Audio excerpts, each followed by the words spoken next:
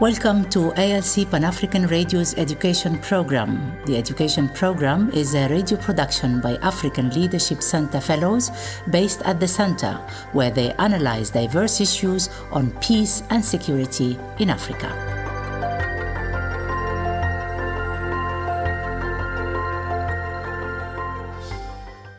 In January 1964, there was an attempted mutiny of the Tanganyika Rifles in Zanzibar.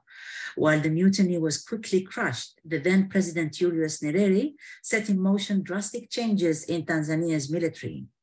Esther Angawa, Associate Fellow at the African Leadership Center with an interest in security issues in Tanzania, discusses the changes instituted by Nyerere in 1964, their effect on the country's security sector governance, and the need for reform.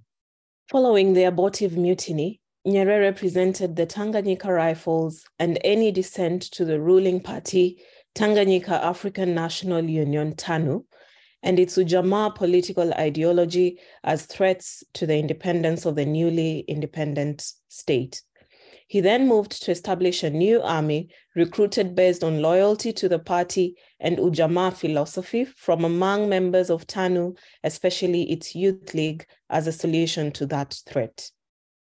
Nyerere's actions constituted a form of securitization in the political sector, which led to political control of security institutions with lasting impact on the country's security sector governance. This securitization move found acceptance among the public as well as the political elite. Many people of Tanganyika and Zanzibar registered as members of TANU to join the new army named Tanzania People's Defense Forces. While the political elite signed the Arusha Declaration in 1967, effectively placing the military under political control of the political elite.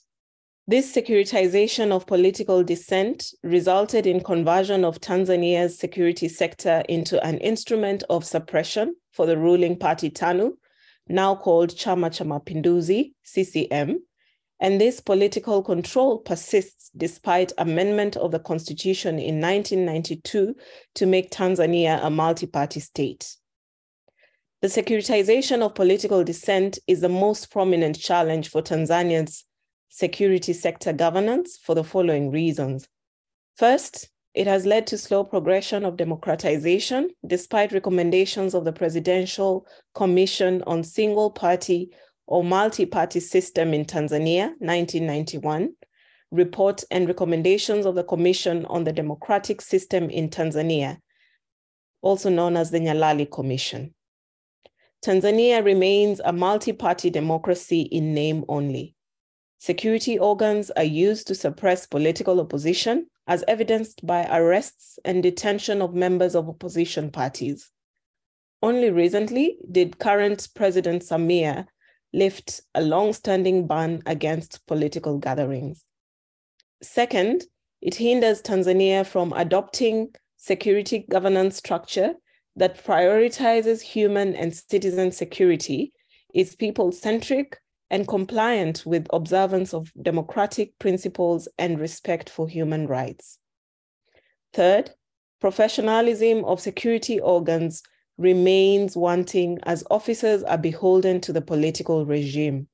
Fourth, it undermines civilian oversight of security institutions, a key element of security governance in any democracy. Parliamentary oversight of the security institutions in Tanzania is wanting, as observed by Mahanga. The use of force against civilian voices, such as journalists and lawyers, and ban on gatherings also suppress oversight from civil society. Many years after the merging of Tanzania's security institutions with its ruling party, Chama cha Mapinduzi, and despite the shortcomings outlined in the Nyalali Commission report, little progress has been made to fully implement the reforms proposed by the Commission or undertake transformation of the country's security sector. The Global Peace Index 2022 report has listed Tanzania among the countries most likely to experience rising violence in the next 10 years. Obviously, the most urgent need for Tanzania is to dismantle the political stranglehold on Tanzania's security sector and transform security governance to advance security of the people of Tanzania and not the ruling elite.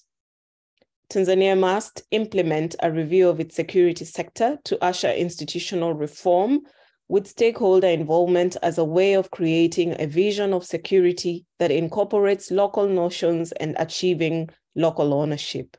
A positive response by the government to the increasing voices in the country that are calling for constitutional and institutional changes would be a good place to start. That was Esther Angawa, Associate Fellow at the African Leadership Center with an interest in security issues in Tanzania and the East African region.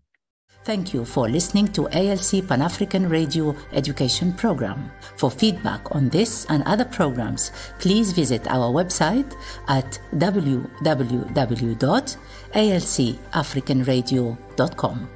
You can follow us on Twitter at Radio ALC and on Facebook, ALC Radio #1.